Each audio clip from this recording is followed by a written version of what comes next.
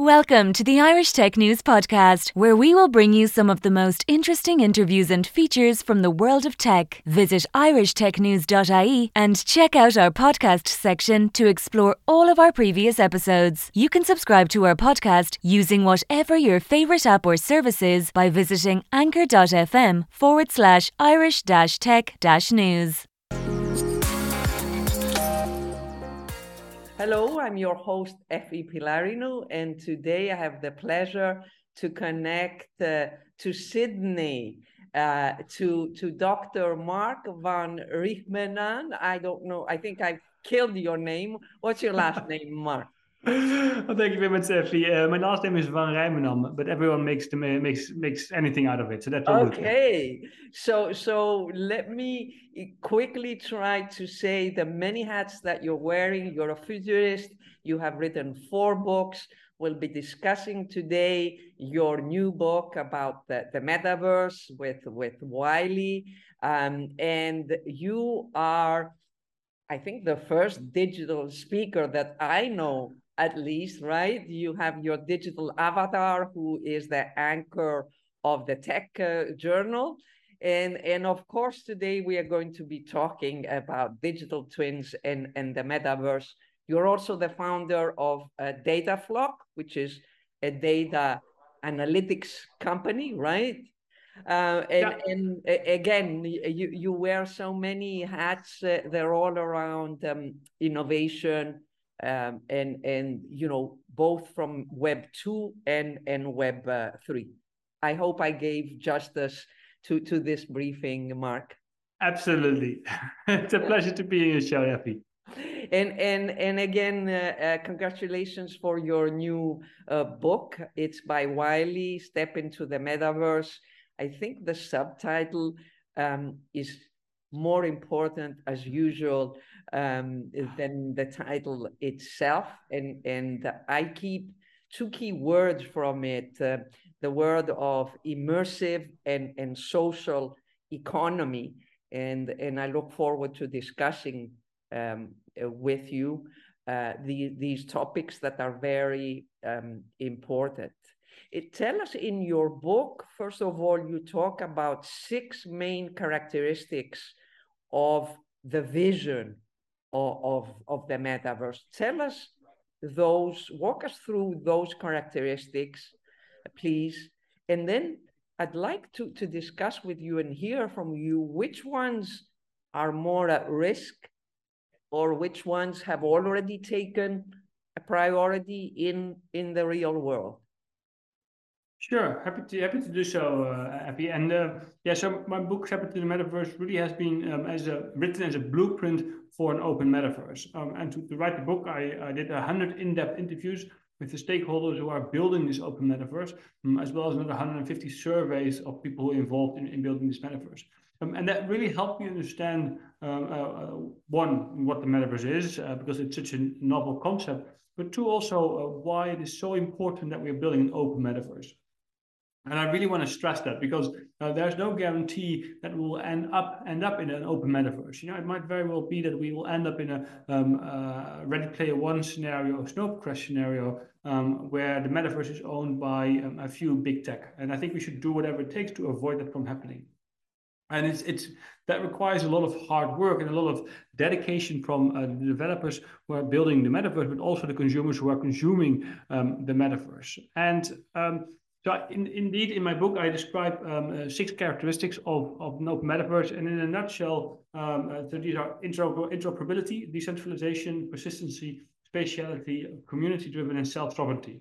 And if I go through them briefly, so it means basically interoperability is first that we are able to take our assets, our data, our digital assets, our identity, from one platform to another. It means that we don't have to create a new account whenever we go to a new virtual world or an augmented experience, but also that we can take our assets that we collect or buy or win or whatsoever in those virtual worlds, and take them from one world to another. So we can take our wearables, our skins, from, let's say, Fortnite to, let's say, Minecraft, both, which is obviously not possible today. But in the future, hopefully, version of an open metaverse, it will be possible to take those assets from one platform to another. Now, to achieve that, what we need to have is decentralization. We need blockchain technology to enable it so that we are in full control over our own data, our own assets, and our own identity, so that we determine who gets access to that data, where and how we can use it. And only once we have that decentralization, then it becomes possible to have that interoperability.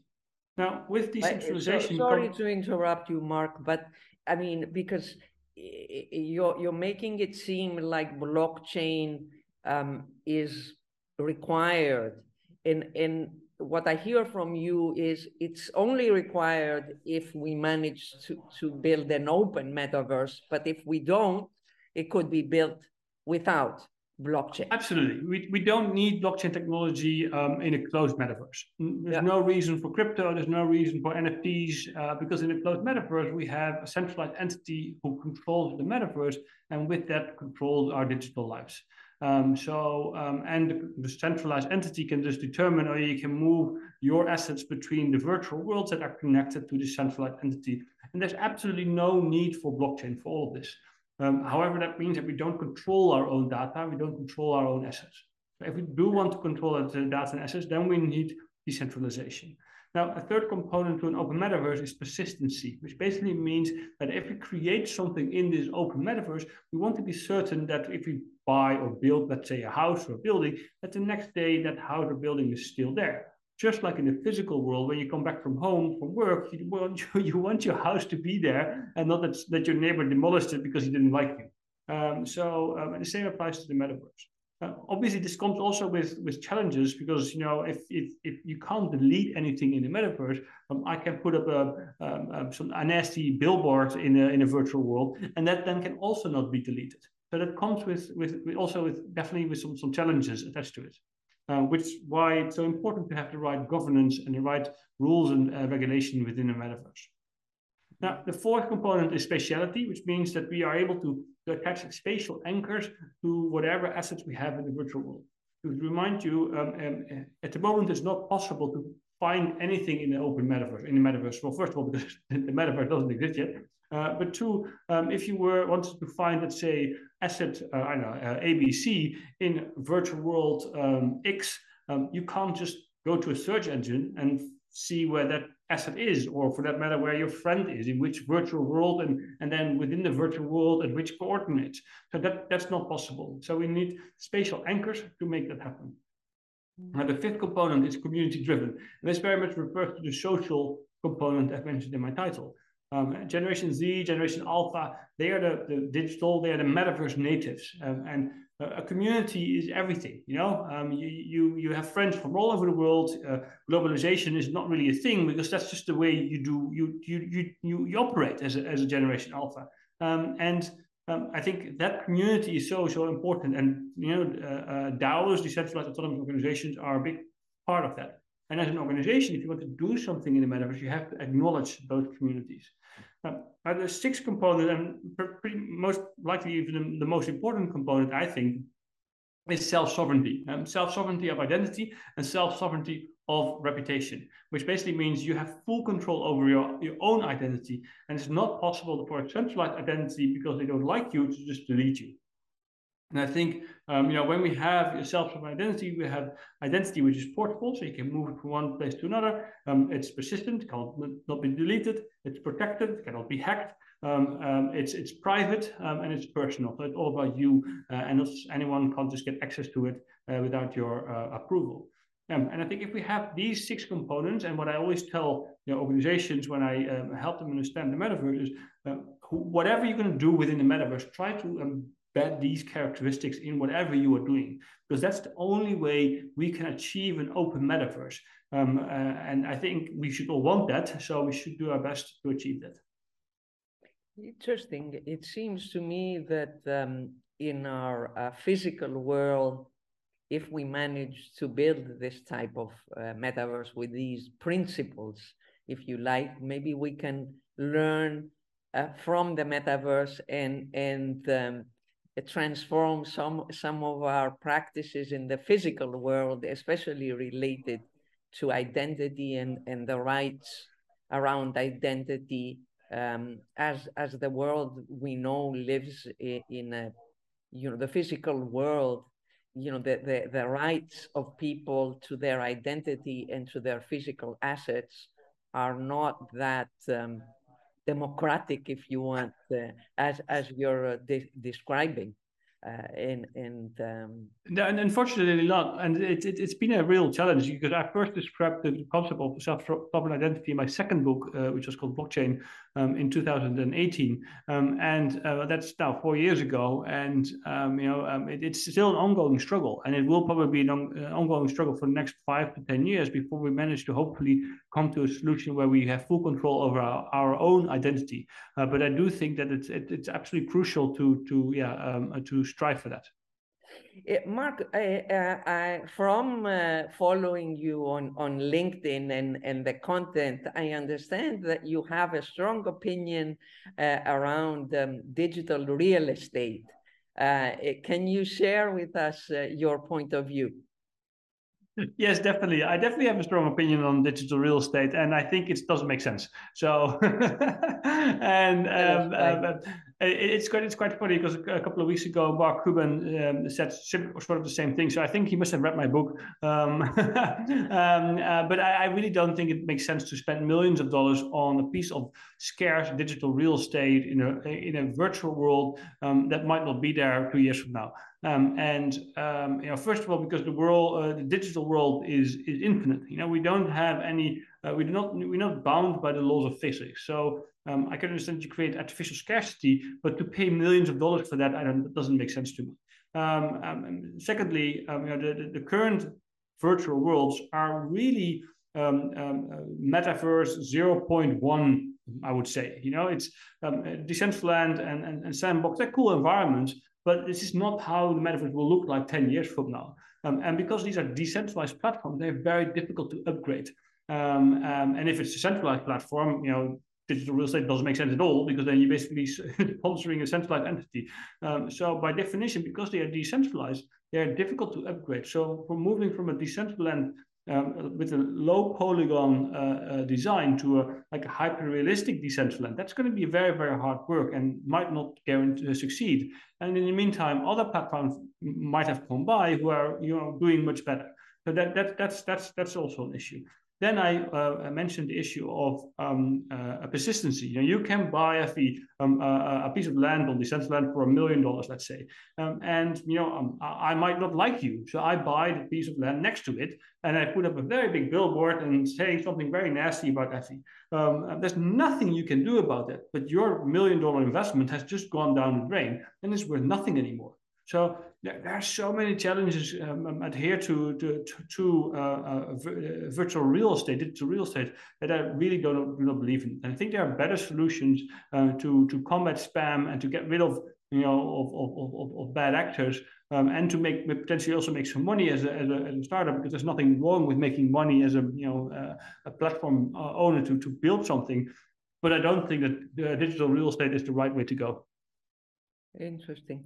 And the artificial scarcity that you mentioned is not protected by anything. I mean, it's artificial scarcity that some company has created, but can be copied and like it's happened in the DeFi world, right? Copying dApps and competing in a traditional way by offering higher rewards or better rewards and so on, and that game has a finite end. Absolutely.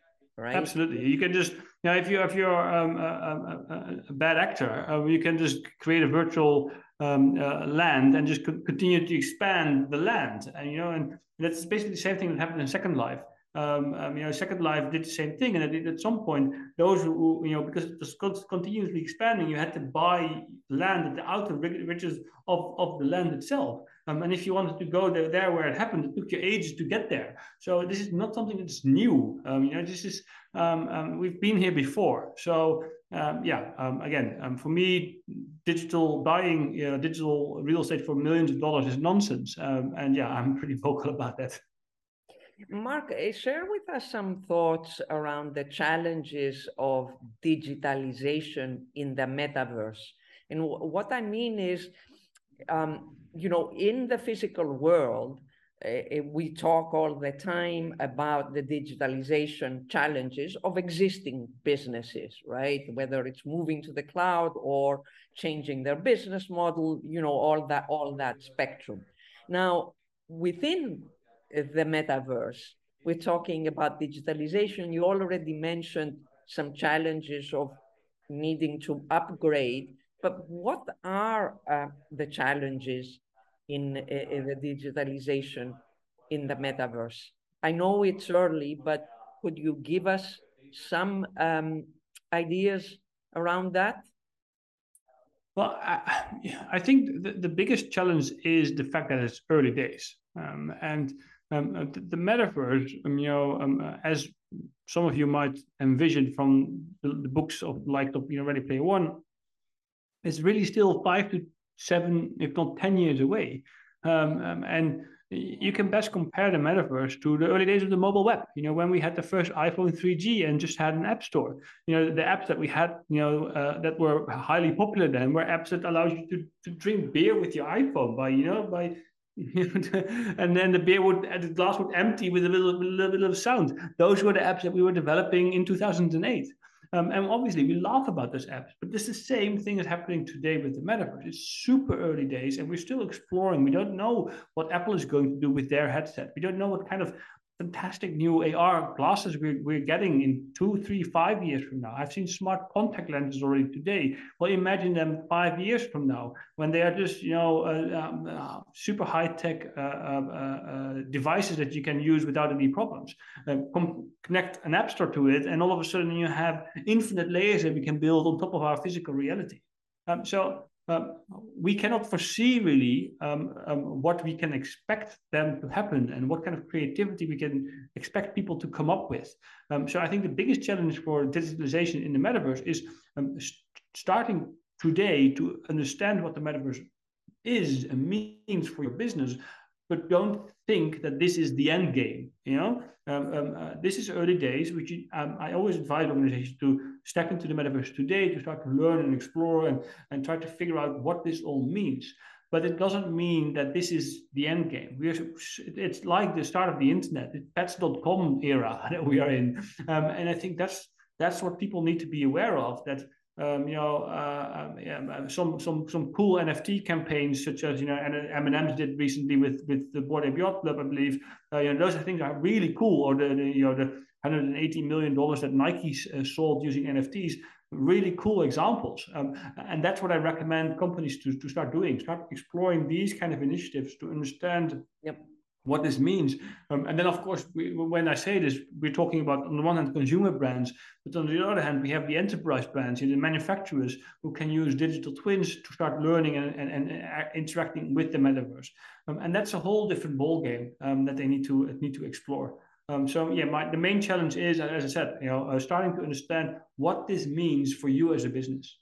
Yeah. I actually recently I wrote an article about Starbucks' intention to develop an NFT strategy, if you want, and as they are a major brand that has done so well in consumer loyalty, in the early days when mobile apps and ordering were very early. So, watching them, what they do with it, is something on my radar. And as you said, those are consumer brands. I can't even imagine what will happen with B2B. And I think we should not be mocking the different brands. We like to mock in the banking world, HSBC and JP Morgan about what they are doing in the metaverse, but it's really, positioning themselves and trying. It's learning.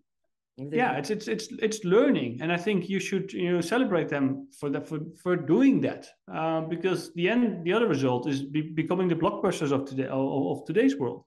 Starting to explore what this all means, as I said, I spoke and interviewed and surveyed around 250 people for my book. I got 250 different definitions of what the metaverse means. The metaverse is very abstract for a lot of people. And the best way to understand what the metaverse is for your business is if you, as your business, start stepping into the metaverse, exploring what this means, because then you can really start to understand how the metaverse will impact your business. Of course, reading my book is a great starting point, but I think it's better, almost, I would say, to start really just doing this kind of stuff.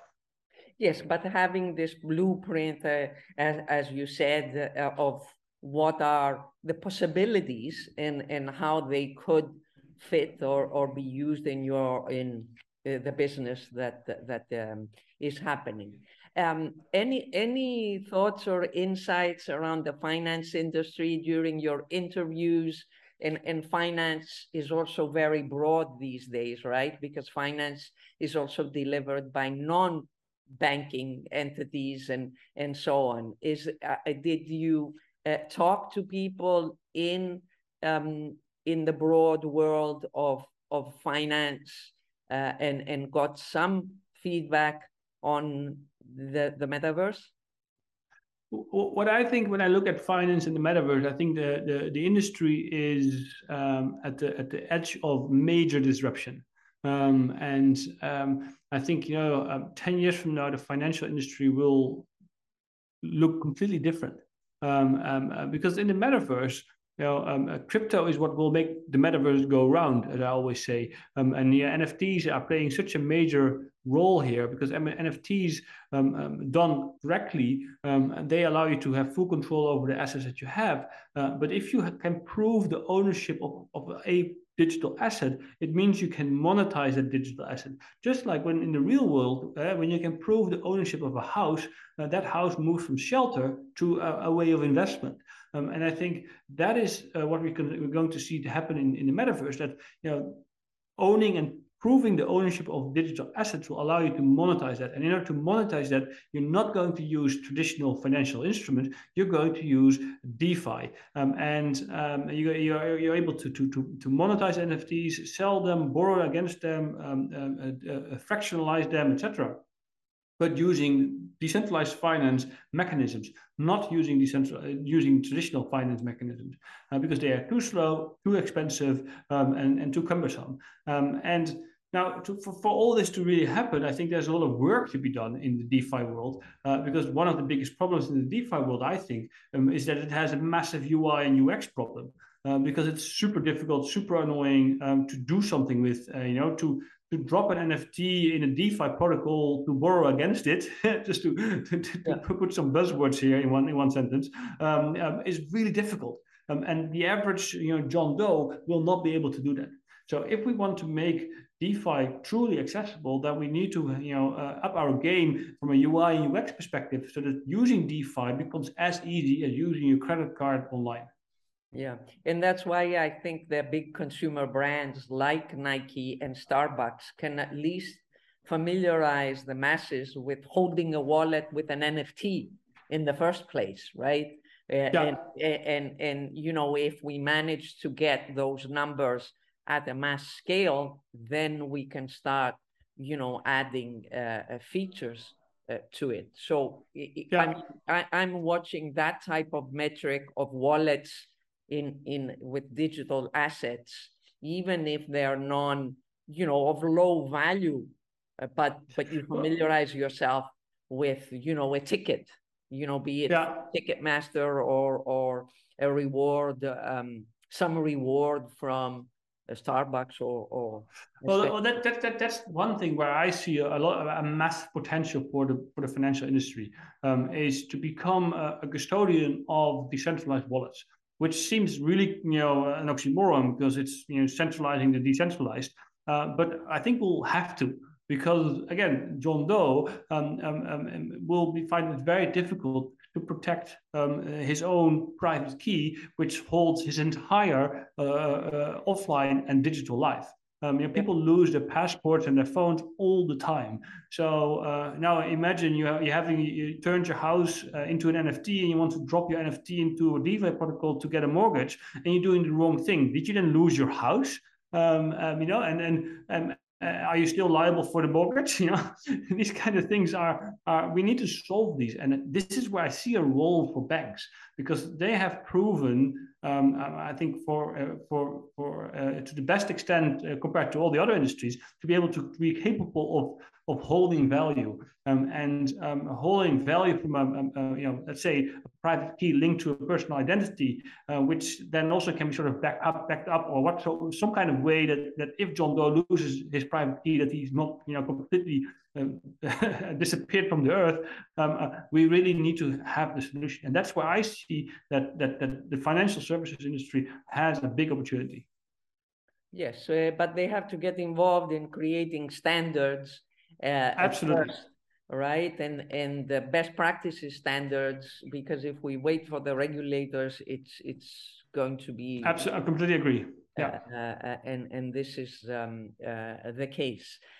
Mark, thank you so much for all these insights. Of course, I will share with our audience the links to your books and your LinkedIn. And I look forward to speaking to you later, let's say in a year, to see what has happened from all that is happening today and what we're talking about today, because there is so much happening in the market, right?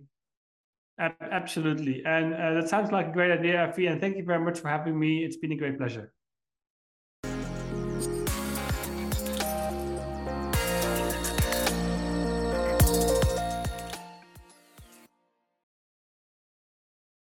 Thank you for listening to the latest Irish Tech News podcast. Check back every day for the latest episode. You can follow us on Twitter @Irish_Tech News, on Facebook, facebook.com/Irish Tech News, on LinkedIn, linkedin.com/company/Irish-Tech-News, on Instagram, instagram.com/IrishtechNews.ie, and on TikTok, tiktok.com/@Irish Tech News.